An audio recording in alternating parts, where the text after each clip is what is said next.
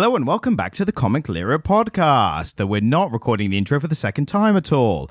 I'm your host, soon to be known as Comic Stan, and with me as always is my bizarre co-host, it's Jamie. All right, sunshine. And failed to mention, because stuff is loading up my laptop when it shouldn't be, the podcast does deep dives into the best of comic books, graphic novels, mangas, and penny dreadfuls. We are all out of sorts today. Seamless, mate. Beautiful. Best one you've done. No one will ever know. I might chop it and change it and put it in the right order in editing, or I won't, or I'll just leave it. Either way. Because if you do that, this whole bit's ruined, and this is the magic of the podcast. And we do like to be brutally honest with our depiction of just how we are on the podcast, so mistakes and all. Because if I did edit it at all, there would be a lot less. You could probably make a supercut, and maybe some psychotic fan in the future, hopefully, fingers crossed, will be some supercut of me going, and it's like, what's that word? Oh, it's just, there's going to be an hour supercut of me after a few years of that. That'll be one for our Indonesian listeners. Yeah, and for you, it'll be the massive gap. It'd be gaps between you go, anyway, but you do it right in the seamlessly. If I took out the ums, I could make you sound a lot more coherent, but not in a way, not coherent. We don't want that. But not coherent. I could make it sound like you had a faster, what's the word? Like consciousness to speech, like, yes. You know what I mean? Flow of consciousness or whatever. But everyone, you take an and then you continue sounding very eloquent. But it's just the So it's a necessary Yeah, it's like your brain just needs like a second to buffer. Yeah, just to buffer a bit. It'd be like, right. Like YouTube in 2005. Yeah, but it's like a thesaurus in your brain. It's just like, right, give it a minute. Right, and we're back now. And we're back, yeah. With the flow. And speaking of being back, the boys are back. Are they back in town? The boys are back in town to do The Boys. And I don't know if that might be the title of the episode or not. Like, it needs to be. In capitals, The Boys are back on The Boys, or something like that. I mean, we're going to have to workshop that one a little bit. The Boys on The Boys. Well, I mean, there was a lot of boy on boy in this comic, I'm going to be honest with you. Some boy on boy. Some, maybe better say man on man. That might be a better way to put it. Yeah, I think that's reasonable. We tried to make a double meaning out of the name of the title and ended up going down a road that probably wasn't the best road to go down on, especially on a podcast. We would like for that to be the road less travelled. Yes, ideally in the world. And that's what we stand for. Absolutely. More man on man in comics. I'm here for it. And by which I mean good representations of LGBTQ relationships in comics. Yeah, which this did not have. Not at all, no. And we will get into it, obviously. But yeah, this is a comic that I have read before. I read it quite a few years ago. And it originally came out in 2006. And it really shows that it came out almost 20 years ago. Yeah, I mean, we have to trigger warning. Sexual assault in the workplace. Yep. Sexual assault. Gratuitous violence. Yep.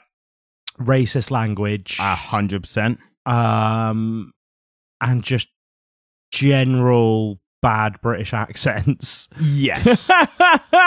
I would describe this as quintessential Garth Ennis. Right, okay. And he is known for being somewhat of a shock factor writer, comic writer, if that makes sense. And this would have been pretty shocking in 1995. I mean, I think it was pretty shocking in 2006 as well, to be fair. Is that when it came out, 2006? Yes, 2006. Okay. It was shocking. It would probably be shocking in most years beforehand and up to 2006, and probably a little bit after as well. Yeah. But what's interesting is, for me, as I said, I read it quite a few years ago, and haven't gone back to it for ages, except they did a kind of a sequel, prequel-ish kind of thing just a couple of years ago called Dear Becky, which was very interesting, but I won't bother getting into Becky. it here. Yeah. Oh, God. But no. but as I said, I haven't gone back to the comic at all, but then I watched the TV show that's been out for a couple of years, and now rereading this old comic, the TV show has done a very good job in modernizing this. So obviously, you have not read any of the comic before this or seen any of the TV show, have you? Went into it completely blind. I heard good things about the TV show. It was on Amazon, wasn't it? Yes. And what's especially good now, as it just says, the TV show did a very good job of modernizing it. So they managed to keep in, and I'm seeing this now, especially rereading the comic, they did a really good job of keeping the same themes, but not being so overtly misogynistic and racist and somewhat disgusting at parts about it. Did they post-Twitter it? A little bit, yeah. But they still kept some shock. That's the thing. But the shock was more like, I was just updated. Like, it's hard to describe. Like, it was less controversial shock and more like, oh my God, I can't believe they did this. Not, oh no, they shouldn't have done that. Do you know what I mean? The general sense that I got from the tiny amount of research I did on this one, this isn't going to be a very well researched episode on my part. From the small amount of research I did about the comic, other than, just reading what I read of it, yeah, the general sense I got is that in 2023, audiences much prefer the TV show over the comic book. Yeah, 100%. And that it's held more favorably. And I'm going to be honest with you, I quite liked it.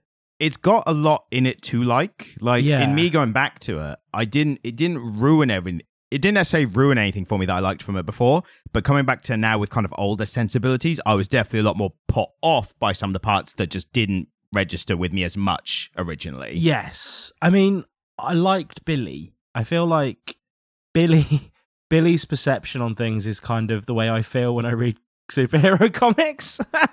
And that is a big part why this comic came out. Yeah. There was a bit of superhero fatigue, I think, within comics at that time, which obviously hasn't gone anywhere.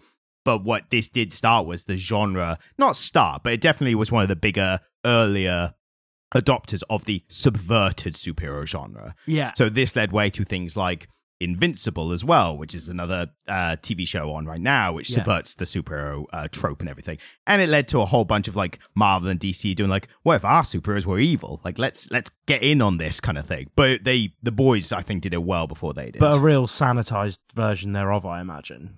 Oh, nowhere near as violent as this. Obviously. And I got Watchmen vibes from it.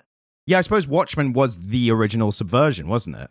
I mean, classically, Alan Moore was first on ahead of the curve when it comes to that kind of stuff. Yeah, Alan Moore did Watchmen so that Garth Ennis could do this, I feel, because, there's these heavy themes of, I think Watchmen was the first time that we not only saw a grittier superhero, because we'd seen that in Batman, and there'd been Batman runs in the 80s where he was a bit grittier, but what we saw in The Comedian was a superhero who was just an outright terrible human being who did awful things. Yep. And that is absolutely what we're being presented with here, isn't it? What I thought was, when you just saying that, I think Alan Moore did Watchmen. It's like, what if superheroes were actually real people? And it's like a variety of like what people are like. The Boys was like, what if the superheroes were real people, but also all people are terrible? Like, I think that's where The Boys goes. Because Watchmen, you have a variety of like, some are better than others and, morality questions. More nihilistic, isn't it? This is way more nihilistic. And that is Garth Ennis to a T, to be fair. And just to get out of the way as well, written by Garth Ennis and also co-created, designed and illustrated by Derek Robertson. So, which I think is important because there's a very unique kind of art style to this as well. Yeah, and again, the art hasn't aged that well, I don't think. I think it comes from an era of comic books where the art didn't need to be as good as it does now. Yeah, and it seems actually even a bit dated for 2006, to be fair. Yes, no, well, which is why I thought it was from the 90s. Yeah, and fair, yeah, absolutely fair enough. Was the distinct lack of mobile phones, which, in 2006, they would have had clamshells, there would have been phones kicking about. Yeah. It was the distinct lack of phones, and just that kind of slightly darker, but still quite bold colouring work. And also, the way it was laid out was really reminiscent of older comics. Yeah, I was going to say the panel layout was a bit basic and a bit rigid. Yeah. And I think that's just one of those things. I think this is probably one of the weaker panel layouts we've seen. Yeah, I think so. But also, maybe that was the case 2006, like around that time. And this is me speaking completely reckless speculation on my part. I reckon by that point, the only ones that did kind of really interesting panel layout was like maybe, for example, like Sandman, Neil Gaiman, like those kind of ones who were doing like interesting things. Whereas artier comics. Yes. And whereas these ones were a bit more like, let's just tell the story. Like, let's not buff around too much. And this is so driven by story and concept, isn't it? Yes. Like, you can tell he had a really strong concept going in. Oh, yeah. It was definitely planned, like, from A to B. So Garth Ennis is American, right? No, he is Irish. And I knew he wasn't American, but I didn't know he was Irish until I looked it up. He's Irish? That's so weird. I tell you what, let me verify that just in case, because when you get that niggling feeling of like, oh, have I got that right? Ennis doesn't feel like a particularly Irish name to me. Northern Irish American. So we're both right. No, because Northern Irish American means means that he's an American. Well, we don't know how who much thinks he's fucking Irish because his great-great-granddad once saw Dublin from a boat that he was on to England. I feel like I'm going to have to double check all this before we make any grand... Like, where was he born and where did he go to fucking school? Exactly. So let me take a cut-out minute just to read his Wikipedia, and it'll seem like nothing on the edit. Because there is a key moment that tells me he was not British. So apparently he did live in Northern Ireland for quite a bit of his early life. So I would say he's not... I know what you mean, the American who has like the 1/16th Irish. It's like, I'm Irish American. Like, he was like Northern Irish fully, and I think just now is American citizenship. That's super interesting. And I'm going to get onto this later because there is some interesting fudging of British accents happening here.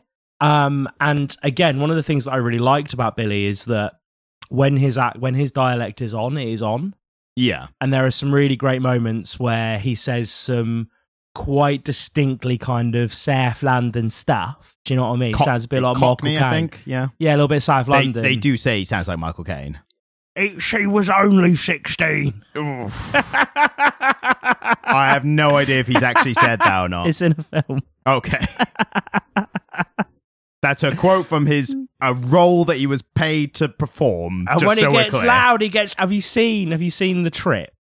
With Steve Coogan and Rob Brydon. Yeah, we've talked about it before, yeah. Probably not on here. Where they go off script and they just do a Michael Caine impression back and forth, and it's just majestic. And it's just always just, my name, Michael Caine. But it's where the "she's only 16" came from. Okay. Like it's one of his lines that they quote back and forth to each other. Of all the lines to pick by an actor, which one do you want to practice pronunciation of an accent with? Well, I'm going to go with the most problematic that could be clipped and isolated by us. Absolutely. Of course. And speaking of story, which you did mention a minute ago, we are just covering the first 6 issues. So it's the first volume of The Boys, which I think easily got a sense of this entire... As someone who's read it all, this encapsulated everything at the beginning. I did read a synopsis. Is that what you're going to provide to us now when I ask you what the story is of the Boys? No, I read a synopsis of the rest. So I know what happens in the rest of the issues. Fair enough. I familiarised myself with the whole run, but only actually read 6 issues for myself. Well, if you were going to recommend... Well, no, not if you're going to recommend. If someone wanted to know what the story of the first 6 issue is, or just generally the story of The Boys, what would you say? So, imagine Danny Dyer decides to create a normie superhero hunting troupe, and he hires Spud from Trainspotting, only he looks more like... Shorter. He looks more like Simon Pegg. Yep. He does. He does, just like Simon Pegg. Everyone's been saying this since 2006. So Spud from Trainspotting, who looks like Simon Pegg, has just had his girlfriend brutally murdered by accident by a superhero. They go to New York and they start a superhero fighting squad. Also, the superheroes are all perverts. You pretty much nailed it. And as this bit goes, I will add the extra little details that I think are important. No, because mine was funnier. No, that's why we get yours first. All I'm going to add is I think what's interesting about this is that they are a group who have existed previously. This new incarnation is with the new character Huey, and we see it all through his eyes, so we're seeing everything new. He's the new character who gets everything explained. Yeah. But what's important to me is that they work for the CIA. Yeah. So that adds this whole thing of like the government trying to keep the superheroes in check. Yeah. And obviously the running theme is that essentially if you need essentially normal people, we'll get into that in a minute, who can keep an eye on the superheroes and keep them in line, they have to be the absolute worst, most psychopathic human beings who aren't already superheroes. Yeah, I mean, I quite like them. I like the characters.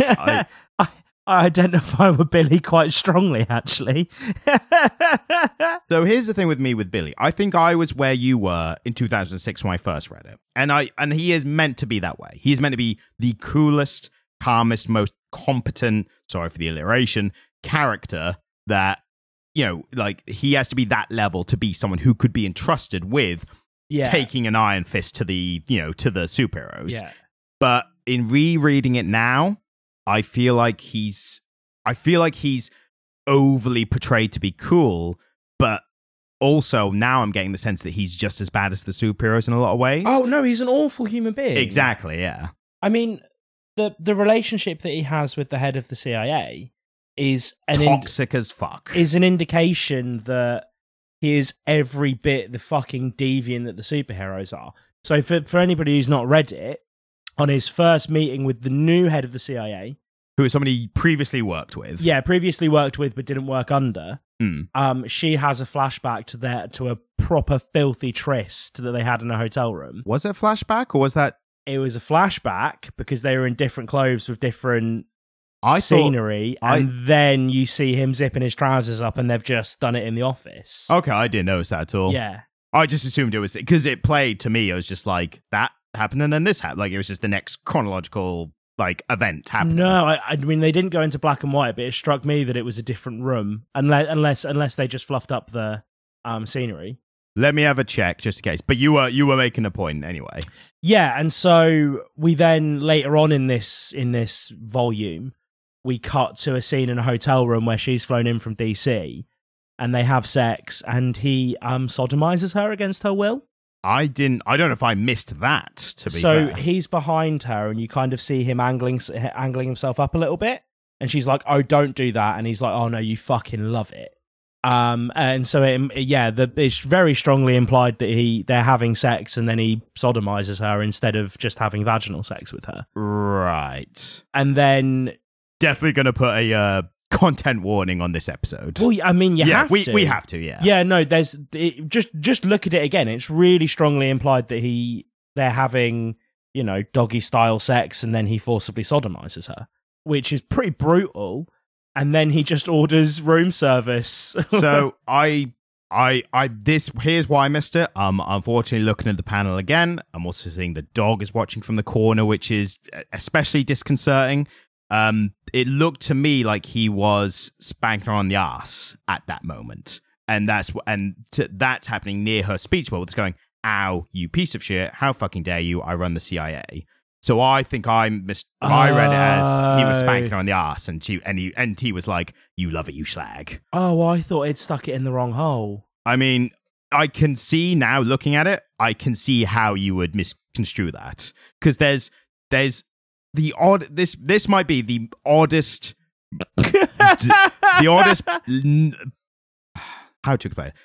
This might be the oddest notice of a detail of art in a comic that we might ever do, but it doesn't really do this much in this comic, but there's like a little bit of like impact coloring at their pelvises, let's say. So maybe that unconsciously might have like registered, but obviously I registered a different way. I think without much more context, I think without it addressing it directly, I would lean on my interpretation. But I feel, just assumed. Yeah, but I can easily see how it could go the other way. Though, one thing we respect Billy for, he did strap up. I mean, at the very least, he did. He had a Johnny on. You see him take it off and bin it. He doesn't put a knot in it though. Fucking heathen. That's disgusting. That is one spunky fucking waste paper basket. Well, they're in a hotel, so that just means it's somebody else's problem. I think that's how the general public treats hotels. It's someone else's problem. Whether you're having sex or you're just getting fast food all over the bed, it's someone else's problem. Right. We need to take a poll of the audience now. If you're having sex in a hotel, do you tie the condom off before you dispose of it or not? Because I think that is just grotesque. I absolutely see your point. Like, that is scummy behaviour. Yeah, I just think, again, this comes to like... Can't believe this is the conversation we're having today. This comes down to, as I said, the nihilism of like of society in general. I don't think people give a shit when it comes to hotel rooms. Maybe in their own home, fair enough. But I think hotel rooms, people are like, fuck it, like throw a fucking burger on the ceiling and see how long it sticks. Like, it's the helps problem. Like, I think that's unfortunately how people treat hotel rooms. Or the head of the CIA. Yeah. But as the running slogan of the podcast, back to the comic. Well, I mean, we're on the comic. Yeah. Unfortunately, this is somehow still related to the comic. But yeah, it's the relationship. Like, that's basically your first introduction of Billy, essentially. Like, you see him a bit beforehand, but this is like the first like showing, not this hotel room specifically, but him having sex with the CIA director, and it just being like them speaking horribly to each other. She obviously hates him, and this feeds into, I think, what is probably my biggest problem with the entire run. Oh yeah, is inherently is very misogynistic. Like, I don't think you can get past that. The debate, I think, is how much of it is intentional to the story. Well, yeah, I mean... And how much is unintentional by the writer. Yeah, I mean, how much of it is Garth Ennis trying to portray the fact that these are bad people? Exactly. What's really interesting is that when I read Billy, I read him as being a lot less misogynistic than the heroes. Oh, yeah, for sure. And I think that's a running theme of all the different areas, violence and everything else. Billy is only bad by normal, everyday standards. Yeah. But then as soon as you compare him to the superheroes, who are essentially evil, he's then, by contrast, not so bad. And that, well, I suppose the thing is, the superheroes are in effect gods. That's the thing, isn't it? The Seven are especially, because they are the pseudo-Justice League in this. And then you've got the lower ones who are just kind of superpowered people who are heroes. But, the Seven are like the meeting in the room at the top of a skyscraper, so they're literally elevated above everyone else. And in the DC universe, Justice League literally have a watchtower in space. Yeah. So it's that similar kind of thing. And gods often appear atop a mountain. Just anything that elevates them above people, really, isn't it? Yeah, literally. It's a physical and metaphorical elevation. Yeah. And so it's interesting with Billy because there's this sensitivity that underlies it all, and there is this reasonableness to him. Like, his motives are very reasonable, and the way he treats Huey, even though it's quite coercive. Definitely like a cult leader recruiting someone kind of relationship, isn't it? Making them feel good about themselves. And well, it's the fact that he's so dismissive. I mean, and again, I don't think this is a conversation that we really would have had the language for in 2006. But he's really dismissive of Huey's boundaries. Oh yeah, 100%. And then apologizes for it later. But exactly. Swings but once around the damage is done, and it's sort of like, oh, here's $2,000, come to New York. Oh, you waited in that awful immigration queue. Here's an American passport. It's like, oh, I'm an American citizen now, am I? Yeah. And then it's, I want to go home, and he's like, yeah, but give a few days. Like, you're in now. And then he shoots him up with that chemical that Compound V, yeah. Compound V against his will, and then kind of apologizes, and then Huey just murders somebody in the street because he doesn't know his own strength. Yeah, yeah. And to be fair, I like stuff like that because that's like an accurate depiction of like people having super strength, especially people who are untrained. And like we see that first, obviously, major display of it with Huey having Compound V, but then you think about these superheroes, like, yeah, they might have had super strength for longer, but they're still as untrained. You've got to imagine that's probably them. The superheroes have done that exact thing, but to pedestrian people, far more already. And we see it right at the start. We see that the speedster just goes straight through Huey's fiancée. So common misconception, and this is really interesting. This is a bit of a Mandela effect with this, I think. So in the TV show, A-Train goes literally through his girlfriend, and he's holding the hands afterwards, like in the comic. And I thought, so I had the Mandela effect thing. I was like, yeah, that's what happened in the comic.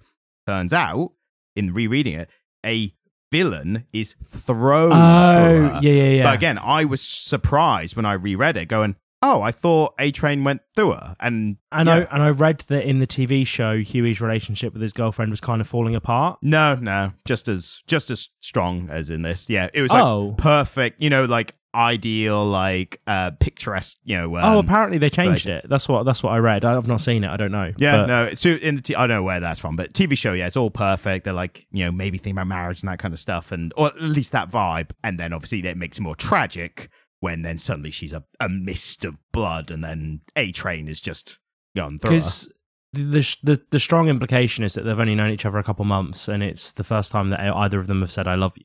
Yeah, and I think that's like that adds it even more bittersweet because like they didn't, even though they were very, very in love, they only had so much time together, exactly, which makes it even more tragic. And it's not just her that he lost; it's the possibility that came with her.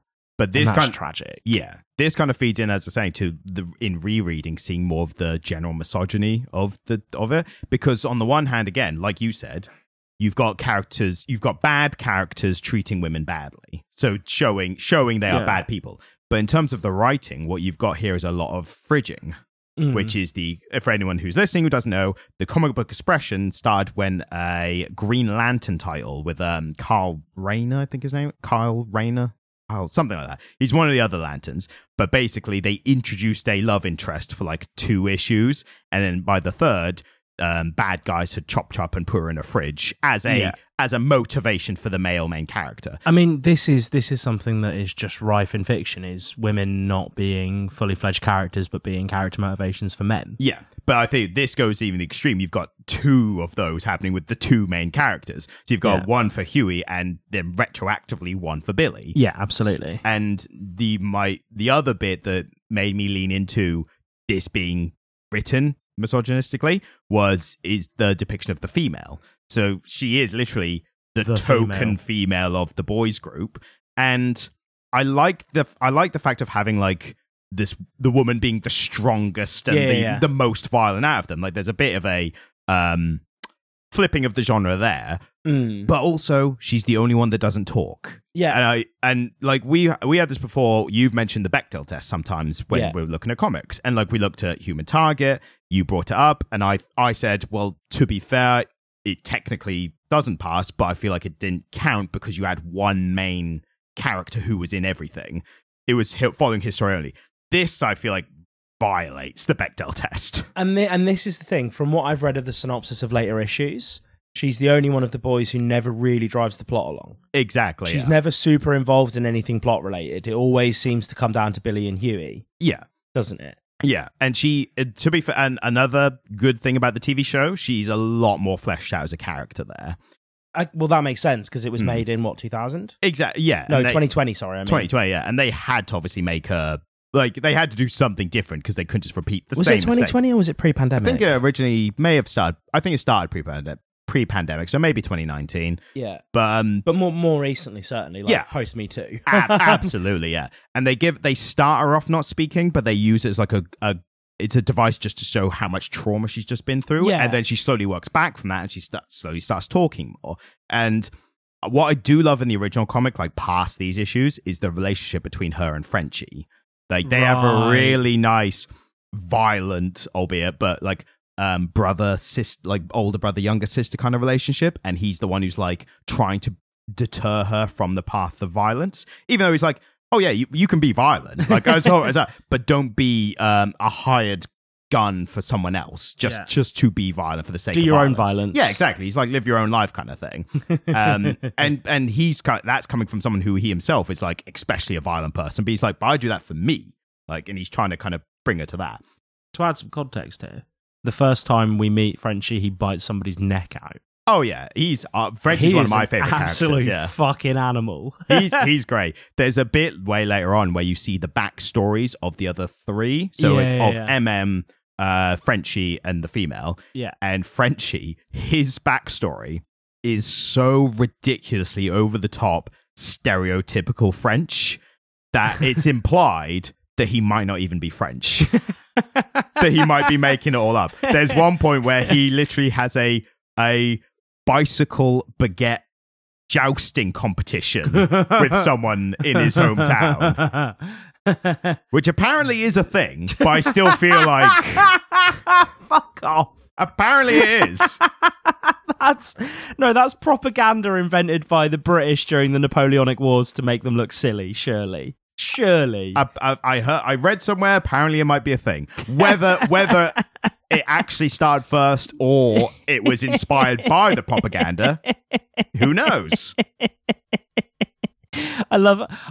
Sorry, what you just said, I love the idea that the French would have seen some British propaganda and gone, you know what, lads, that actually looks like quite a lot of fun. It'll be funny if we actually did that.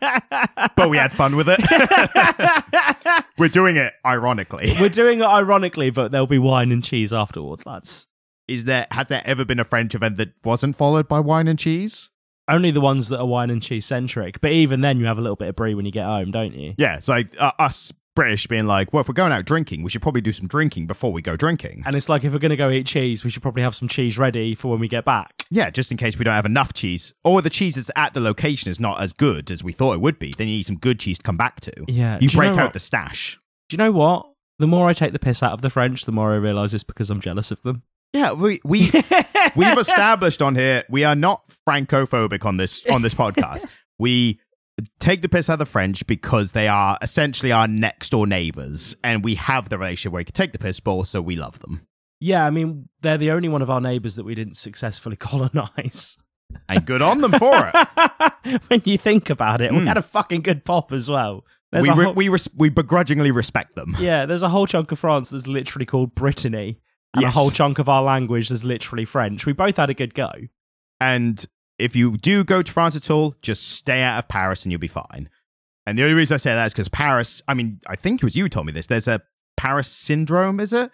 Where people are distraught by the reality of Paris compared to how it's portrayed? Specific to Japanese people. Okay, that's interesting. So the propaganda about Paris, or the kind of cultural perception of Paris amongst Japanese people, is so strong that, yeah, they call it Paris syndrome, where Japanese people will just become really frenzied or pass out or just become inconsolable because it's such a long way to go.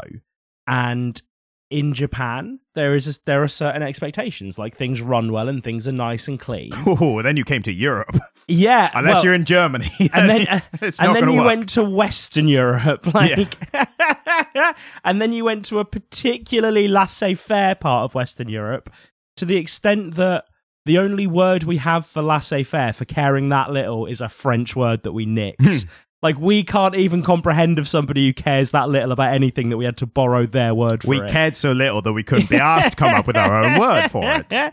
Yeah, and they just go apeshit, apparently. Well, back to the comic. But that was interesting. That was genuinely interesting tidbit of information. And you can't say you don't learn when you listen to this podcast. Fucking A, that's what I'm here for, to educate. I did think about how you would find this comic at the very beginning, because I thought, on the one hand, immediate unnecessary panel of graphic violence, someone getting their head like caved in on the road, on the floor, or whatever. And then immediately after that, introduction of Billy Butcher, and he looks at the supers in the sky, and it's something along the lines of like, "I'll have you, you cunt." And I thought, he said, this could go either way for Jamie. I'm gonna fucking kill those cunts. Yes. And do you know what? The scene that really got me is when he goes into the office and he puts his feet up, and he's so obviously wearing a pair of 1460s. Like, like you can see by the yellow stitching and just the outline of them that you're like, he's got a pair of fucking Docs on. Like, he knows about those oil and grease resistant soles. Like, do you think the boy's outfit, or in general style, do you think that was Matrix influenced? Well, it's so interesting, isn't it? Because the whole black leather jacket thing is very much an American thing, I think. But the long jacket, I think, was very popular after the Matrix. And early noughties. Well, mid-noughties, Matrix 99, it makes sense, doesn't it? Exactly. It was that, techno goth kind of era, wasn't it? And these guys, apart from the female, they don't seem like techno goths, although the Frenchie does have those goggles on him. Well, he has the steampunk goggles, but again, that like techno, that like steampunk kind of rave goth thing is distinctly German, really. Like, it's very much a German. Like, I mean, we were talking about that club in Berlin that you have to Berlin. Extra phlegm to pronounce it correctly. Berlin. Yeah. That club in Berlin that you have to look that way to get into, right? Yeah. I mean, he looked natty. He looked fucking natty. I don't know if you know what natty means. I've known in a couple of different contexts. I'm wondering which one you're using it in. So natty is like a term that would have been used by like mods and punks in the 80s. Right. If you were like dressed up to the nines, like you had a clear, like a pristine, well-ironed Ben Sherman, brand new Levi's, your Docs were looking polished, your pork pie hat was brand new and didn't have any blood on it yet, you're looking a bit natty. Right. Do you know what I mean? Like, and you still hear people of a certain generation be like, "Oh, you look natty, mate." I think we should bring it back. I think it's really cool. You heard it here first. We're bringing back natty. We're bringing back, but you have to look natty though. Do you know what I mean? You have to look a little bit natty. Well, that's not going to be us then. So we don't have to worry about it, really. I don't remember the last time I spoke to someone who looked the way you described. And no, I don't mean the specific items. It's just that crisp in general. We just don't run in those circles. Because if we did, we probably wouldn't be hosting a podcast. Certainly not a comic book podcast. Certainly not one that was audio only. But But this is the thing, though. There is an expectation now that podcasts are recorded. Yeah, our video, yeah. And it's like, have you guys never seen a radio? Yeah. You know what we're ripping off, right? Like, But like, if there's a podcast, I'm not watching whole podcasts in visual, like on YouTube and video. Like, I'm listening to them while doing other stuff. Yeah. I get why some do it because, you know, essentially they want the clips. Like, they want to get the clips viral, best bits out there. And they just, you know, as someone who's had to edit visuals to clips, I get why you want to just be like, just have us on there. Yeah, like, it's 100%. fine. But the best ones I listen to, like a prime example, Mark Maron, his has always been audio. Yeah. You know? So if he's doing it that way, let's just follow his suit. Well, I mean, honestly, mate, I don't want to be on camera. Neither do I. That's like, neither of us are desirous of that. Once a bit more money's coming in and we could put that money towards our own aesthetic, then we'll consider video. What, you're just there in like a pimp hat with a big feather? I was thinking more like just a clean pressed black suit, like Richie from The Bear. Oh, yeah. Because I feel like that would be like my security blanket for putting myself on video on the internet. Just, you need to be in a suit at all times. Exactly. I would like to be more often in a suit, I think. Yeah, it'd be cool. But I mean, not in this bloody weather. Like, I would have a strict no suits in the summer policy. But like full Reservoir Dogs, black suit, kind of slightly off white shirt, black tie, not too skinny. Skinny ties are for dickheads. Do you know what I mean? Like, it's natty. See, I would have said that before, and this is the biggest tangent we're going to take on the podcast. I've started getting into my experiment with other colors and kind of thing. Yeah. So back in the day, I would have been like black and white, classic, just stick with it. Now I'm like, you know what? I know what color palette I am now, what works best for me. So I'll probably go with like maybe a brown suit, maybe like a... If you see me, you'd agree. I think that's like... Yeah, that would work on you. Brown, maybe like a olive green kind of one or something working with that. Green suits are cool. I remember or navy. I remember when I was younger, I had like a suit that I had constructed from bits from charity shops, and it was like a green cotton jacket and then slightly green brown stay pressed trousers. Fucking coolest thing I've ever owned. Like that with like a pale blue shirt and a tie and oh mate, it was great. See, now we've said it, we will have to if we get to a point of doing like first videoed podcast, we have to be in those suits we just said. Yeah, absolutely. For the first episode, when we get to it. So back to the comic. You're really trying to make that a thing, aren't you? I mean, it is. It works. I mean, it's a very serviceable phrase for what we do. Yeah. It'll be me saying it most of the time, obviously. I did notice very early on as well that, like, in the first instance of meeting the character Huey, he immediately is playing off the 2006 level of casual homophobia at the time. Yes, yeah. And I can't even remember like specifically what he was saying, just kind of knowing it down. But it was that level where it's like, I'm not like hating on anyone, but I just think, and you know that. I mean, he talked about not wanting to be around gay people for the risk of them like doing stuff to him. Yeah, and exactly. You're like, ugh. And that, again, very of its time. Unfortunately, like, we should... Like, you'd like to think we were better by that point as a society, but we weren't. We weren't. Like, it just was... No, the 90s and the noughties were... Like, I think we're doing a service here to our Gen Z listeners. Yeah, tell them how it was. By just reminding them, because they're all starting to get super into 90s fashion at the moment. Yeah. Because 90s stuff has just become young vintage, right? 90s has just entered classic. It's now long enough ago that it was classic. And the 90s were funky fresh, man. Like the 90s, there was good music going about, the getting was good, Labour government, everyone had a few quid in their fucking pocket, you could buy a council house for 15 grand. The 90s were a good time, but my fucking God were they homophobic. Like the levels of casual homophobia that you could hear in our school when we were like 16. Oh yeah, wild. The word gay was used essentially for the word bad. Like it was interchangeable with the word bad. Yeah, absolutely. Yeah, literally. And like the idea of kids coming out as gay in school in the noughties, you just didn't see it. Whereas nowadays kids are super open about their sexual identities. Yes. From like 13. Whereas when we were in school, it was like the people that we went to school with that are now like, you know, happy and out and proud and gay were fucking firmly in the closet because everyone was such a homophobic piece of shit. Yeah. There's a great bit by comedian Patton Oswalt, American comedian, if anyone doesn't know. He has a great bit about her, which if you can find it, great. And it's essentially, it's him having a gay friend, and his friend had a nephew who came out as gay as well. And the friend being like, 30s, 40s was like, God, like how rough a time they had at their, like, growing up in the 80s and 90s. They were like really overprotective of this gay nephew. They were like, if they have to go through the same shit that I went through, like, I will burn down the school if there anything happens, like happened to me. And then he's talking to the nephew one day. He's like, yeah, how's it going in school? And the nephew's like, well, there's a bit of an issue. Like, I think we might be, a bit homophobic of them. And the cousin immediately like, what did they do? Like, I will raise hell. What did they do? He's like, well, we want to have our own prom, and they won't let us have the prom separate to the normal prom because they're scared that ours is going to be like over the top better kind of stuff. And the cousin's like, you're fine. Like, you do not worry. You're going to be all right. It's so interesting though, because when I was a teenager in the noughties, we all particularly when I was at uni, we all really romanticized the 60s, right? And we were like, oh, the 60s looked so cool, man. Like, the fashion was great, the music was great. And that was about 30, 40 years previous. And one of our tutors sat us down one day and he went, by the way, guys, you romanticize the 60s. I lived through the 60s. You realize that you couldn't marry your partner if you were of different races in the 60s. And we were having race riots and Britain was only just coming out of austerity.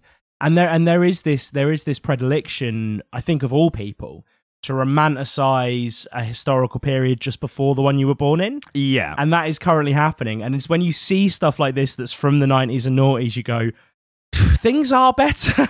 Yeah.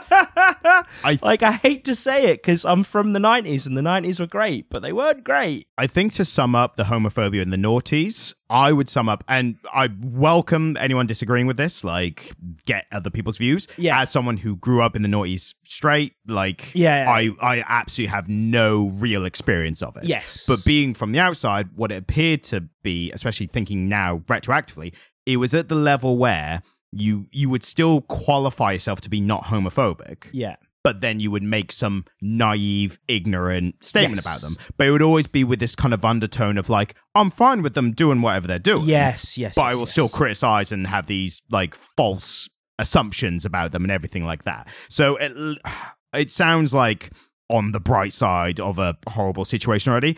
But at least by that point there, we were going in the direction of homophobia is bad. Yeah. We just now have to pin down exactly what it is and what it isn't. And we're still, wrestling with that today. You were in the working world and I was at university before gay marriage was legal in the UK. And so this comic book comes from, 4, 5 years, 6 years maybe, before gay marriage was legalized? Yeah. These were not enlightened times. No.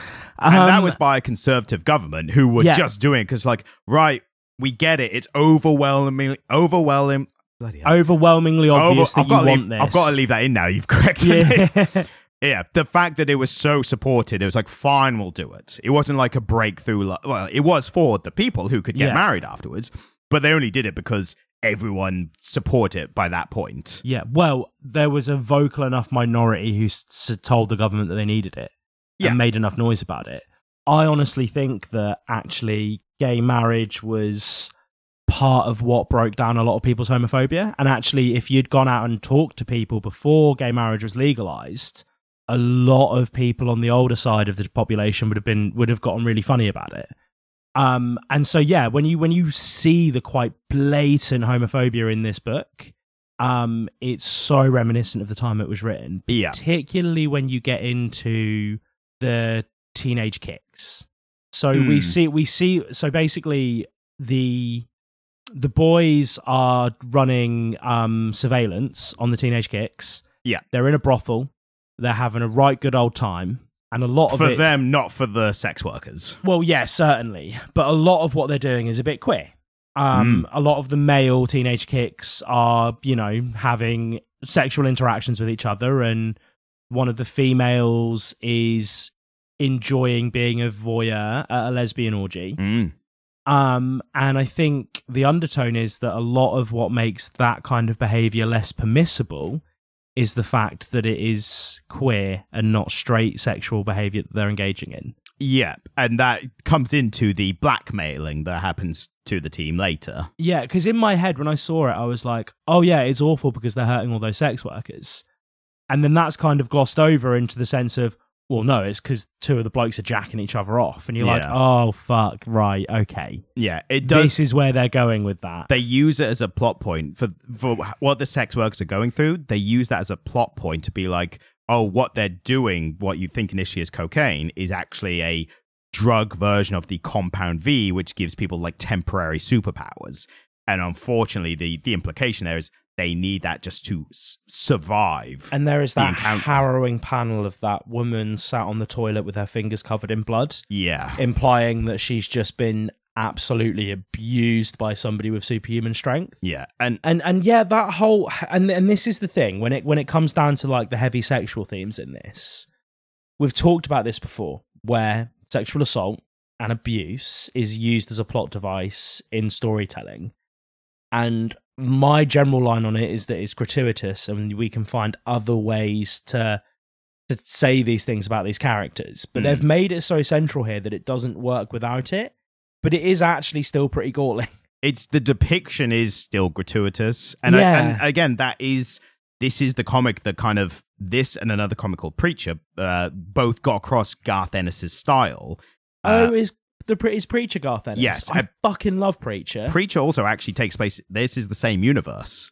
Kind of retroactively, there's a bit where Preacher characters in this later on, yeah. No shit. Not in a big way, like a background cameo kind of thing. Oh, I hope it's the Irish bloke. I think it is, yeah. Hey. Cassidy. Cassidy. Cass was great. Yeah. But the thing with Garth Ennis is, he is over the top, gratuitous with the violence, with just sex and sexual assault and everything. And he's known for that, and rightly so, because he does it so much. Yeah. But when you actually read his stuff, if you stick through it and you can persevere through that stuff, and I'm not saying anyone has to, but if you can, you do then see these like richer written characters. And again, like I said before, is normally the men who are the richer characters. Although, oddly enough, in Preacher, he writes a great female character in that. And she is I unfortunately can't remember her name, which is a really bad sign of her, but she's and I can't remember the Preacher's name either, I just know it's Preacher, but she's the ex-girlfriend of the Preacher character. Yeah. And the running thing there is she is extremely capable, as much so as the Preacher. Like, she can fight, she can shoot, like, she's basically like a badass female character. Yeah. And the running thing in Preacher, in the comic, is the Preacher character keeps trying to get her out of the situations to protect her. And she's like, nah, bro. And she's angry at him because she's like, stop trying to look after me. I can look after myself, and you're pissing me off by not letting me help you because I care about you. And that's a running thing. And I thought that actually, and that was before this, that was like a really, almost for the time, enlightened view of like equal relationships and stuff like that. It wasn't the man had to constantly look out for her. It was, she was pissed off that he kept doing that. And no, like, I'd have to reread the comic to find out the kind of details of like whether he actually did save her or not. But at least that being a running theme was kind of like an enlightened, for the time. And then you've got here where it's just the one female character is literally called the female, and she doesn't talk. So, and the head of the CIA is female, but again, she has shown very little respect, and I think that's because she's a woman. She's literally submissive to the main male character. Yeah. Like, for no reason. Like, you could take that out and it wouldn't really matter. At least at this stage. I assume later as well. Yeah, I mean, it didn't need to be there. I think it was... and again, what Garth Ennis is doing there is he's using her as a way of telling us something about Billy. Yeah. And like even the terms that he uses for sex, he refers to sex as giving her a length. Yeah. Or taking a length. And that is an old kind of English expression. Yeah. I say old English, I don't mean like Beowulf old English, I mean like late 20th century. Yeah. British expression. And so, it gives us some insight into who he is and where he's from. But it also paints him as earlier on I said he's not that misogynistic. He is a fucking massive misogynist, isn't he? Yes. But then I think, and this is, I think, a credit to Garth Ennis, when you see the flashbacks with him and his girlfriend Becky, and I don't know if they do it in this or if they do it in the prequel later, Dear Becky, which is another thing. It's if you like The Boys, it's worth checking this out. It's like a mini limited run later on.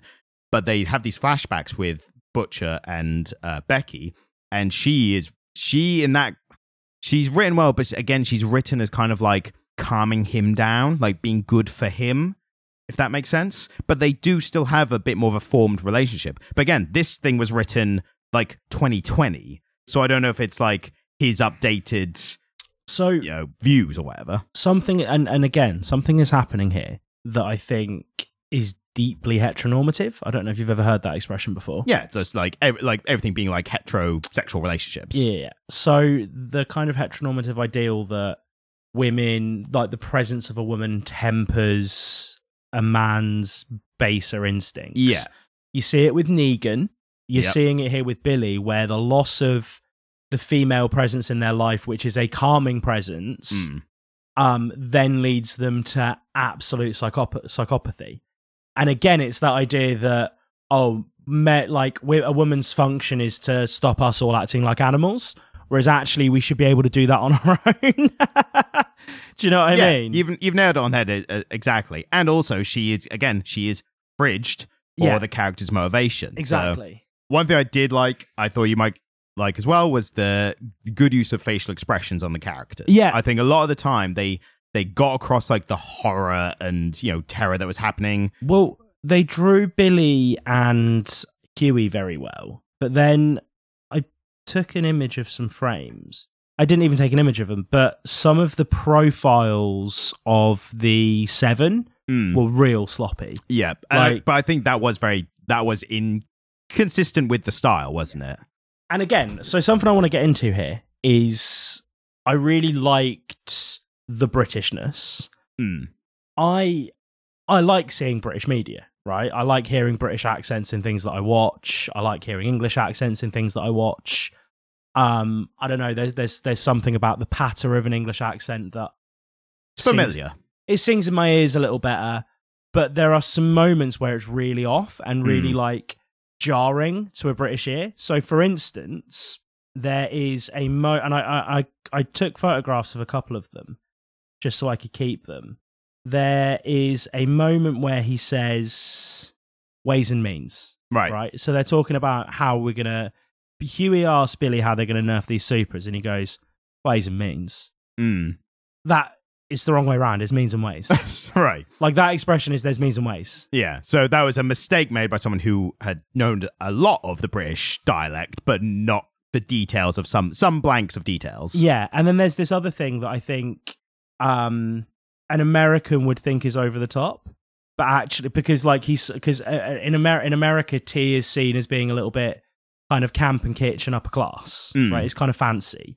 But he said, proper tea, monkey. Not that shit with a fucking tampon string in it you septics think is tea. Yeah. And then the next panel is him looking disgusted at a cup of tea with a little string hanging out of it. And the idea that like a big fucking nutty geezer would care that much about tea is nailed on. Yeah. Like that, like if somebody like... a proper brew. Yeah, if somebody offered you... I'm not super into tea. Cuppa. Yeah, but if somebody offered you a fucking brew, and then it was like... It had a little string on it, and you're like, that's not fucking tea, sunshine. Yeah. Like, I want English breakfast tea in a chip mug with some fucking semi-skimmed in it, all right? Yeah. And what's funny as well is how much Britain and British stereotype goes on about tea. Yeah. If you ask anyone from any countries or cultures where tea is actually really important, like China or like India. The Middle East, they would say we're all doing it wrong. Well, yeah, no, 100%. Like, the way we drink tea is... It's a British cup of tea. It's very unique in itself. I once had a German turn around to me and said, do you realise that's what we give to children? Yeah.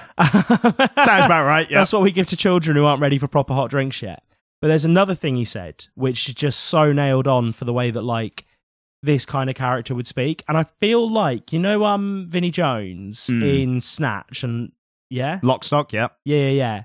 Nailed onto that. Like, yeah. I feel like they're really trying to invoke that kind of very particular kind of London accent, because he says, Glock's a wanker's gun, son. Yeah. And you're like, oh, I could just hear Michael Caine or Vinnie Jones. I think Billy Butcher, now that you've mentioned it, I think he is a Vinnie Jones from those kind of roles. Yeah. He's that kind of, not parody, but homage, maybe, I suppose. Yeah. Closer to it. But then there's a moment where he completely loses it. So Huey says, I mean, what's so bloody brilliant about spying on these Egypts? And they spell it EEJITS. That's Irish. Right. That is not something that a Scottish person would ever say. that is an Irish accent. Do you think that's from the writer being Northern Irish? Well, but again, like there is this massive synchronicity. We've talked about this on the podcast before. There's a huge relationship between the Scots and the Irish. Yeah. And so if he'd grown up in Northern Ireland, he would have been like familiar with Scottish dialect, and he never nails on Huey's dialect. Right. Huey he says I a lot, and he says jings, which is not really a thing you'd hear a Scottish person say. Jings I'd never heard outside of this comic. I had to look it up. Yeah. Super popular in the very early 20th century. Right. Not used after. But again, there are these amazing examples in fiction of the Scottish accent, and a Ouija accent, like a Glaswegian accent as well, is a distinct accent, and he just doesn't have it. Like, even if they'd have thrown in some Dinny Kens and Dusneys, and he'd have called someone a wee Raj, like that would have been a bit on the nose, but I would have bought it more. Right. And so they're doing this thing, and they're kind of weaving these British characters into this very American setting, and it's cool and it's fun, but they didn't get Huey anywhere near right, and it took me right out of it because he wasn't believably Scottish for me. Like, he just wasn't believably Scottish. Yeah, I think this probably was aimed at an American audience, so I think... Oh, undoubtedly. And whether intentional or not, I think it was like, here's how you think they sound kind of thing. Even with Butcher being so British, like, he's more British. I know, maybe we hear it less being around it constantly, but he feels more British than actual British people. Yeah, and yeah, absolutely. And like, calling American septics. Yeah, I've never heard that before. Yanks, obviously, but that felt like a stretch of Cockney rhyming. It is Cockney rhyming slang, but again, it's not one that is used a lot. Because septic, it takes more syllables than just saying Yanks. Yeah. And I think Yanks for us as well is easier to remember. Like, that is what we call Americans. They did nail the way that Cockney rhyming slang works. Yeah, of course, yeah. So, generally in Cockney rhyming slang, you will drop the word that actually rhymes with the one that you're rhyming with. Yeah. And so, you know, here's a bit fromage. Let's have a butcher's was the first one which is a butcher's hook, which is a look. Yeah, exactly. Here's a butcher's. Yeah. And again, you know, a lot of that Cockney rhyming slang has made its way into general British parlance, and a lot of people use it without even knowing where it's from. Yeah. And the ones that everyone, you know, clings onto, the old apples and pears, that you don't really hear them, but like a butcher's hook, you would hear really commonly in British parlance. Somebody say, "Oh, here's a butcher's." Yeah. I'm pretty sure I use it. Yeah, we've used it 100%. Yeah, and so they kind of nail him on, but they just don't nail Huey down. And it really bothered me. It really took me out of it because it's like they made such a point of him being Scottish and from being from Glasgow as well, which, you know, is one of the more prominent Scottish accents. Yeah. There's a part later on in the series going past what we're talking about, but where he goes back to Scotland and him talking with other Scottish people. It's just that, like, with all the characters, which is a bit off. The problem with that point, if anyone's thinking of reading this, if they haven't, when he goes back to Scotland, I feel like this is a bit of like a warning if anyone's tempted by looking at it. When he goes back to Scotland, it turns out one of his friends back home is essentially transgender. And no, do they not deal with it well?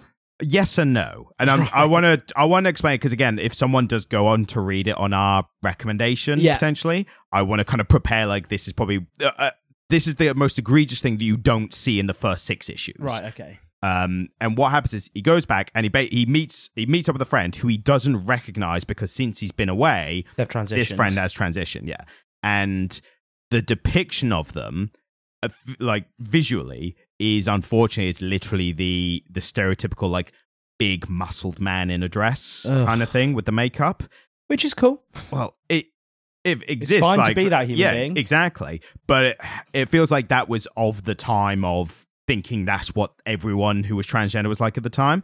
Here's the other thing, though, which I feel is mentioned as well. He's depicted as a great person, like great friend, like literally like risks her life for Huey. Sorry, I think that shit. Like at the time, they talk about literally like I think at the time they are pre-op, and I think they're literally talking about like getting the operation or something. And again, that was a big part of the conversation that used to happen about transgender people.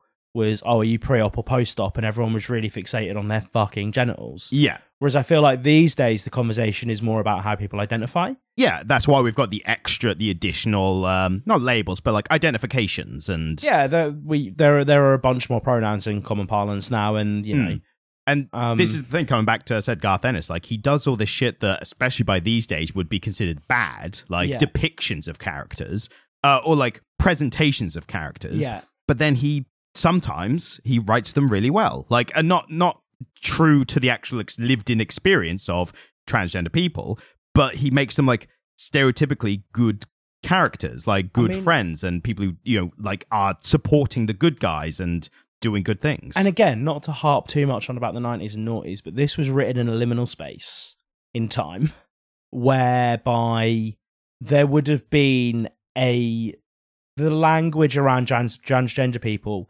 absolutely would have existed and would have been known to transgender people. Yeah. But the terms that most people in Britain would have been using for transgender people at the time, and the terms that were thrown about and considered very normal, are terms that would now be considered slurs. Exactly. Do you know what I mean? Yeah, like, I'm not going to use any of them. Yeah. But it would have been super common for people, without even thinking that there was anything wrong with what they were saying, to use a slur to refer to as a transgender person, because that was literally the only reference point they had for them. Yeah, and I think for all we criticise the noughties, I think a large aspect of it at that time, and still is today to an extent, it was a lot of well-meaning people, well-intentioned people, not having the right information to not be offensive, or to, you know, I think there was an element of people trying. There were definitely a lot of people intentionally being offensive, like 100%. Like, that's not to discredit or sweep down to the rug, but there was a growing, like, some people were trying but they hadn't actually made the effort to, or access the education to know what they were talking about. You would hear people say, "Oh, she's all right for a ... Yeah, exactly. Insert racial or queer slur here, right? And yeah, people would be like, "Well, I don't mind what anyone does," but yeah, as you have said, yeah, no, it was just different time, wasn't it? The most common one, I think, in Britain was whenever anyone talked about liking the band Queen, and it would always like, "Oh yeah, Freddie Mercury was really good." Yeah, I don't like. It was like, yeah, he's great for a blank. Like, yeah, exactly, there was always a qualifier in there. Or Elton John.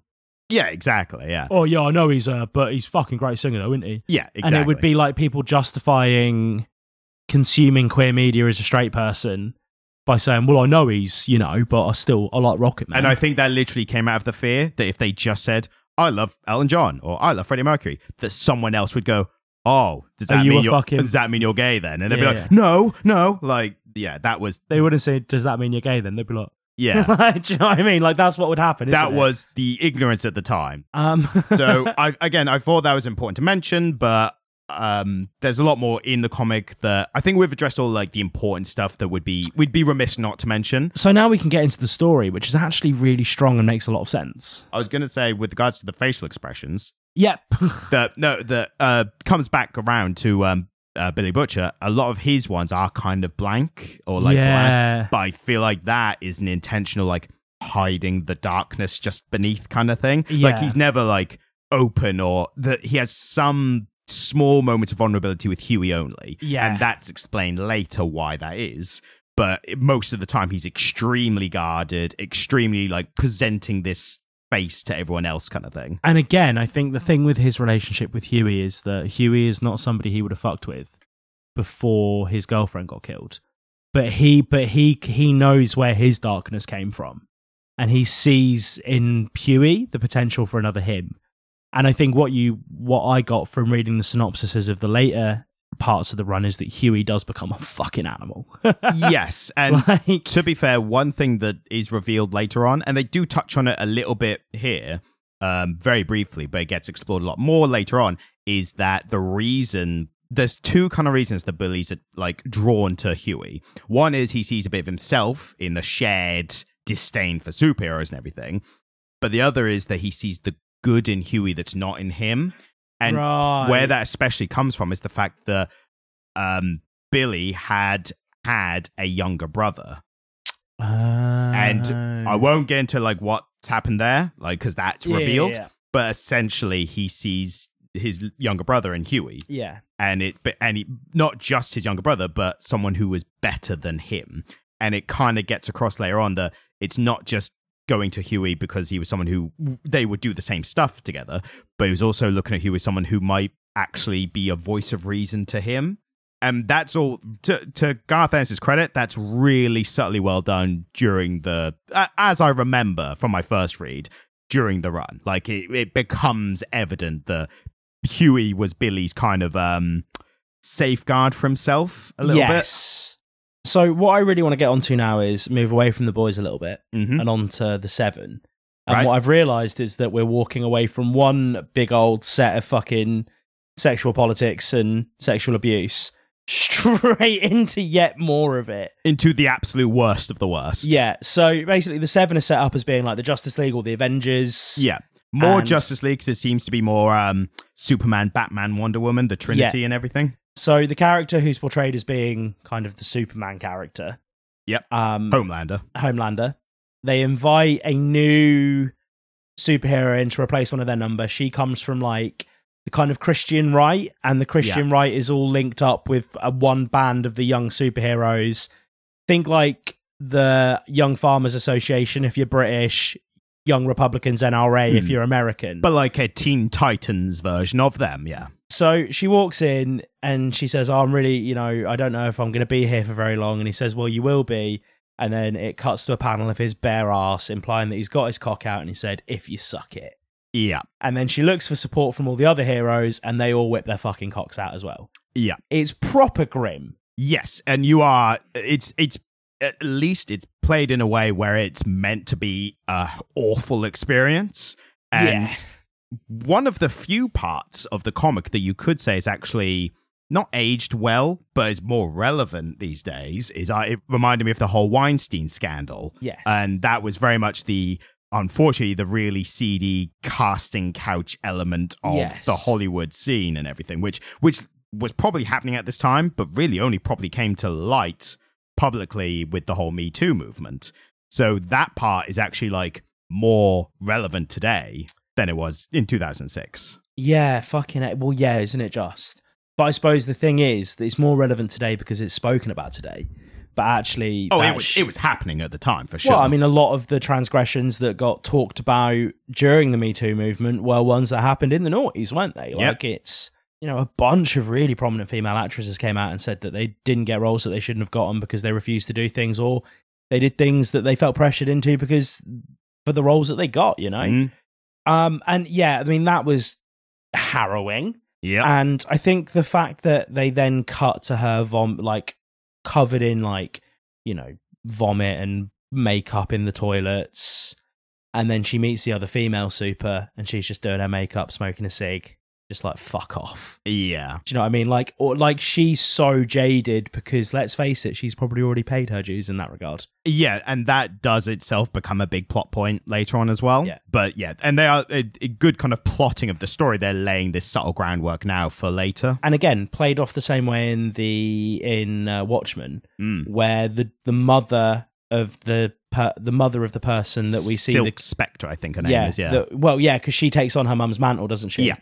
The comedian tries to sexually assault her, and then we find out later that obviously the same thing happened to her mum by the same bloke.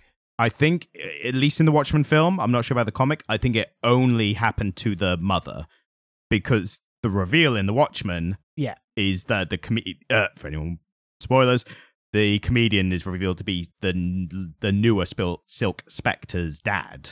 And that's never made explicit in the comic book, and he tries it on with her. Right. I could remember from the comic, but I just remember that in the film. I couldn't remember if that was a change in the film or not. But yeah, it's a step especially appropriate for showing the imbalance of power that superheroes would have if they existed. Like, if there's no kind of control on like good people getting superpowers, for as much as that could be a thing in real life, this is probably what would happen to an extent. Like this, and obviously the violence as well. And speaking about how people get powers, I love the way that this addresses comic book lore by saying all those stories of getting beamed up or bitten by a spider or whatever, however they got their powers, are largely apocryphal. Yeah. And actually, they all just got their hands on a big dose of this shit, and that's how they became super, right? Yeah. And it kind of... I don't know, it just cuts through a lot of the superhero shenanigans, does this, in a really lovely, elegant way. And it kind of just lets you get right into the nitty gritty of this actually quite compelling story. Like, for all of its faults and for everything that hasn't aged well, and for everything that doesn't really sit well with our current like sensibilities and conception of the world, it is quite a well-told story. Again, that's what I keep coming back to with Garth Ennis. Like, I've read a few of his bigger titles, and that is my kind of constant theme. It's like, if you can get through the gratuitous violence and sex and sexual assault and everything like that, there is good writing underneath it all. Yeah. And you have to be either okay with it, or at the very least not be as affected by it as others might be, to get to that writing underneath.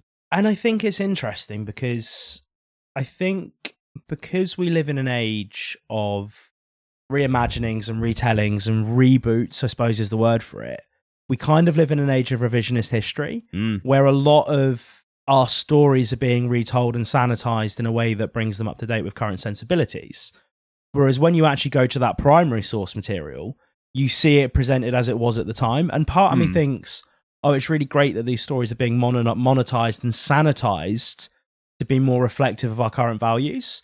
But also, I think, like, this story is what it is. And so seeing it as it exists, I mean, it's only 17 years old, and we're talking about it as if it came from a different era, but it kind of did. I mean, civilization moves so fast now that it essentially did. Like, we've just had long conversation about how different culturally we were in regards to specific issues. Yeah, fuck yeah. And I suppose this was written kind of, I know the internet was invented in the 90s, but after this was written around the time that the mass internet started. Yeah. Like, YouTube was a year old when this was written. Yeah.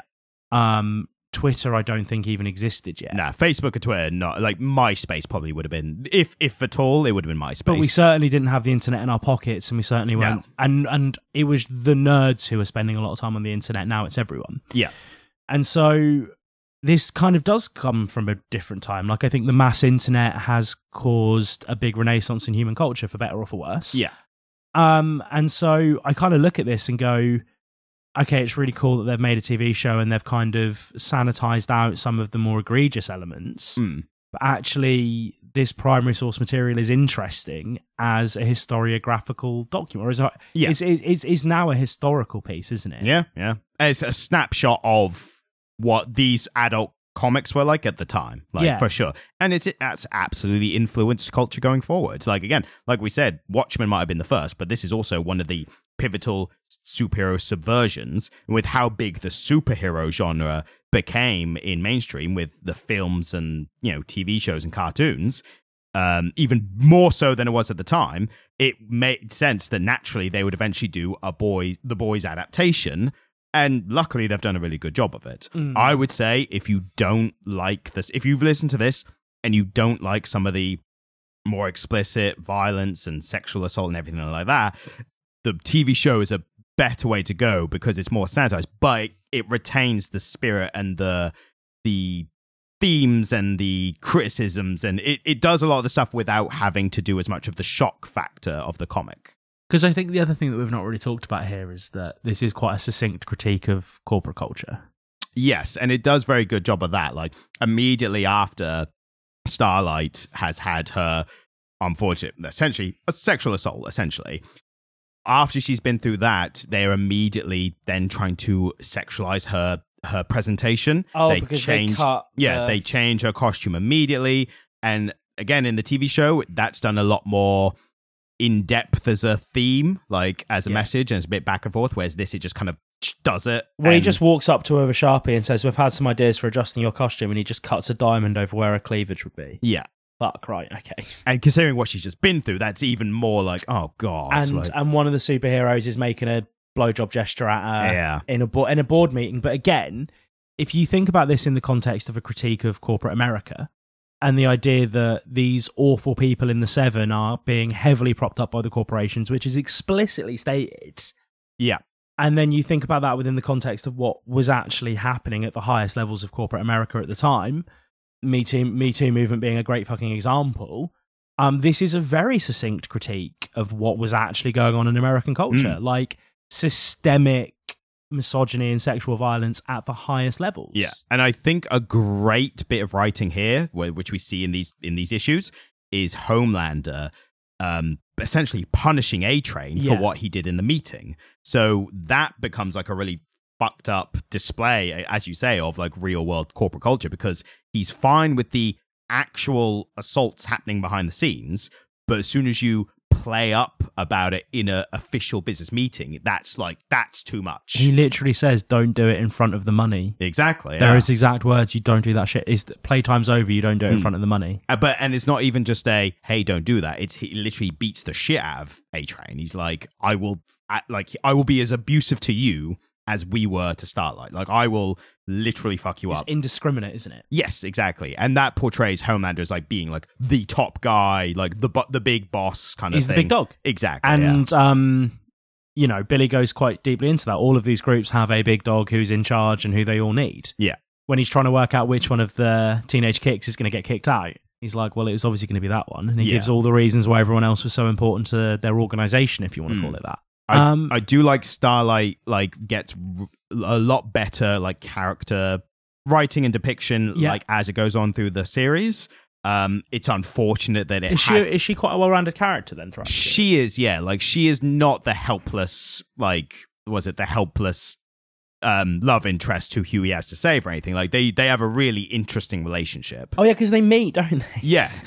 And that, so do they explore that? It becomes a big part going forward, yeah. But she is depicted as she becomes strong through the things that have happened to her. But again, unfortunately, and I want to get across that that in itself is as an unfortunate super common up, isn't it? Common trope in a lot of fiction. Daenerys Targaryen. Yeah, female characters being put through this awful shit that rarely, if ever, happens to male characters, and that becomes the go-to writers. How do I put her through struggle? It's just the same button every time, of this kind of shit. So unfortunately, yeah, it starts off with that, but at least she is written as a much better character going forward. Again, done a lot better in the TV show. They handle it a lot better there as well. The other character we haven't mentioned that again he isn't got much in this, but it's the character MM. He plays as the no nonsense but approachable, nice, but he's he's the check to Billy. Billy knows he needs someone who can actually manage the psychopaths under him. And he makes that that's made explicit, isn't it? I like that a lot of these kind of character dynamics are made explicit without too much expositional content. Yeah. One thing I will say for it, even though some of the dialects aren't nailed down, the dialogue is pretty good. Yes, never felt forced or... I mean, obviously, yeah, again, because of dialect, but never felt forced or unnatural or anything. Yeah, so Huey's dialect wasn't bad, it just wasn't there. He spoke in a pretty generic American dialect with a few little bits of not actual Scottishness peppered through. Yeah. Billy has a fairly distinct and strong kind of London dialect, which is actually pretty nailed on for the most part. Yeah. But the dialogue feels organic. Yeah. Mostly when Billy's talking. Billy, I believe Billy, even though he's quite, he's a bit of a kind of, he's almost played for comedy in a way. At points, yeah. It's a pastiche, isn't it? Yeah. But he's quite believable, and again, his interactions with Huey are actually really sincere. It's pretty fucking cool at times. It is pretty cool. There is a really good backstory for MM, which comes in further on, which I just want to touch on here because it comes into the whole the subplot about corporate power and everything, which does become a big running point throughout the series. So MM, I don't want to give too much away, but it kind of explains his nickname, which MM stands for Mother's Milk. Yes. And without getting too much, basically, he as a child, him and his family are exposed to this Compound V stuff, right? Right. And his dad, I think, either is a lawyer or literally becomes a lawyer to try and basically get revenge, legally within the courts of this company. I think it's something Vout American or Vought American. There he mentions them, yeah. Yeah. So his dad literally spends decades of his life trying to win these court cases and loses, goes back, tries to build another argument, goes back again, loses again. He's dedicating his life and almost wasting away trying to do all this to the point. And MM as a kid is watching his dad struggle over and over again, trying to reclaim just even a bit of compensation from this company. And eventually he's successful. He wins in court and they, proves beyond a shadow of doubt that they've done this thing to possibly his family, maybe even his community. I can't remember specifically.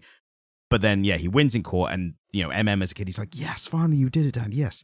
And then he says he looked over the American lawyers who had just lost this case, this huge case, and the lawyers literally, looked at each other and went, you win some, you lose some, and then just walked out, no issue. And that was when, that was when MM was like, oh shit, this doesn't matter to them. And then later finding out the amount of compensation was a drop of their annual profit. It didn't matter to them at all. Same as that Chip Zdarsky comic we wrote on a very different scale. Yes.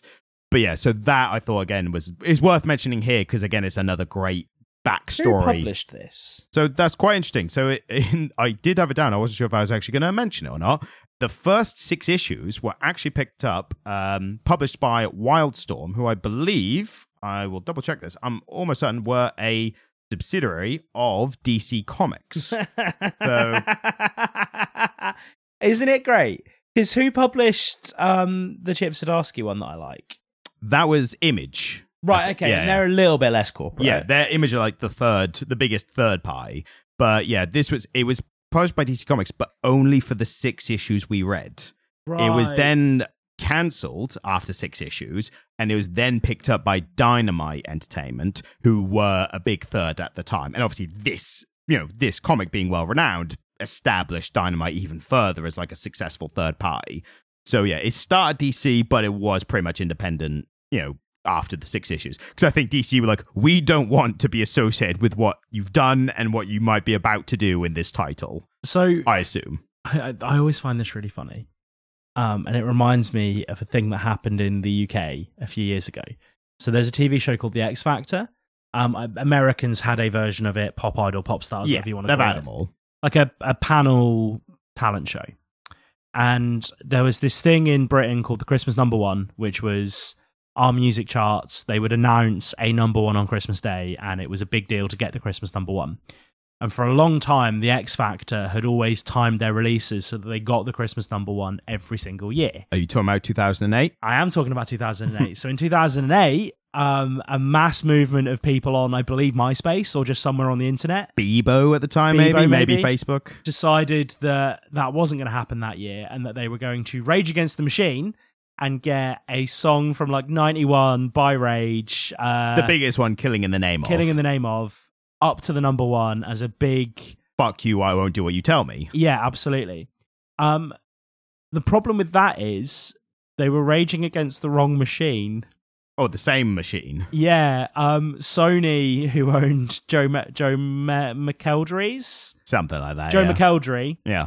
Sony, who put out his single, also owned the record label that Rage Against the Machine was signed to. Yeah. So they were just getting twice the money, baby. They didn't care. Yeah. At best, it was more of a not hollow, but it was more of a cultural thing than a actual financial revolution of it all. It was more like a taste thing. It was we don't like this music, we want this music. Yeah. But again, it's that thing, isn't it, where this is super overtly anti-corporate. It's corporate approved dissenting corporate approved revolution. Yeah, and it's just wild, isn't it? I never know how I feel about that kind of stuff.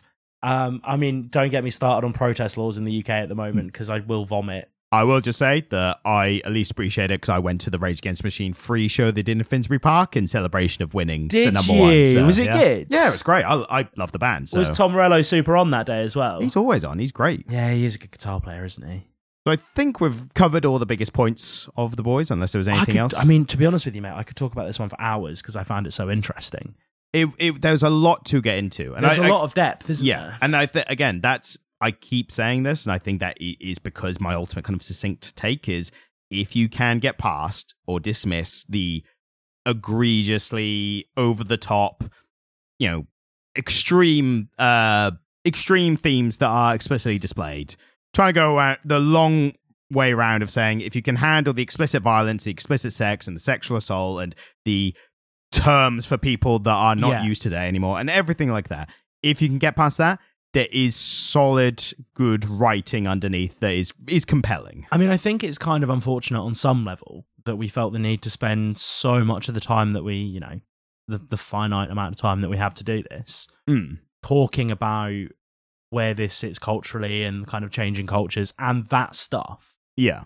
When there's so much richness and depth and so many great themes in the story to get into. But I suppose thus is the issue that's inherent with dealing with something that is a little bit older. Yeah. Is that actually, as you say, culture is changing so quickly at the moment that something as recent as being like 2006 to 2023, so that's like 17 years, is very outdated now. Yeah. And I think that's a testament to how far we've come and how far we are coming. Yes. Even in our sensibilities, if not in these things actually happening in the real world. But yeah, it's a shame that something as good as this is overshadowed by just issues inherent when it was written. Yeah. Because really, I don't think Garth Ennis was trying to promote this stuff. I think he was using it to shock people. Yeah, and again, that's what I keep saying is he's a writer who uses shocking imagery and writing to just in hand with his stories about those themes. And I think maybe it's why he's so known is because he did unashamedly use them. And again, I think you can filter. There's a difference between the gratuitous use of sex and violence and then the things that are viewed differently today how they were before. Like, you could do as much sex and violence in a comic today. There are ones that do it. Yeah. But that's separate from the very of its time 2006 comic that it is. And luckily, I mean, not to peek behind the curtain, but one of the reasons we're doing this now is because this will tie in with a TV show coming out, which is a spin-off from The Boys TV show called Gen V. Oh, I didn't actually realise what we were doing. Yeah, I don't have my finger on the pulse. Normally it doesn't come up. But the only reason I'm mentioning it now is because there's then going to be another series of The Boys. So when that comes out, we'll do the next volume for that. So what I was going back to your point is we will do more of it. And maybe in the next episode, we won't have to talk as much about the state. Because we can just refer back and then dig into it. If you want to hear us condemning the use of this language, go to this first episode. But also we do it here as well. And there'll be like a different intro and stuff, and it'll be fun retro experience for everyone. Exactly. But I'm interested to see what you think of the story going on, and we'll probably get through we do this podcast long enough, there'll be enough TV shows of this universe coming out. We might get the whole way through it. We might get through all of them, so cool. Looking forward to it. So thank you so much for listening. If you'd like to tell us why we're massive homophobes, you can go to comicliterate@gmail.com. Only rude emails, please. That's the only ones we read. I mean, to be honest, if you want to call us anything, I think we'd appreciate the thought and attention you've gone to. We just want to hear from you. If you want to leave us a review, just do so wherever you get your podcasts. YouTube, there's always shorts. They're always fun. And TikTok, they seem to do better there for some reason, and we don't question the algorithm gods. We just let it be. Yeah, we just let TikTok do TikTok. So thank you so much for listening, and good night. Thank you. Goodbye.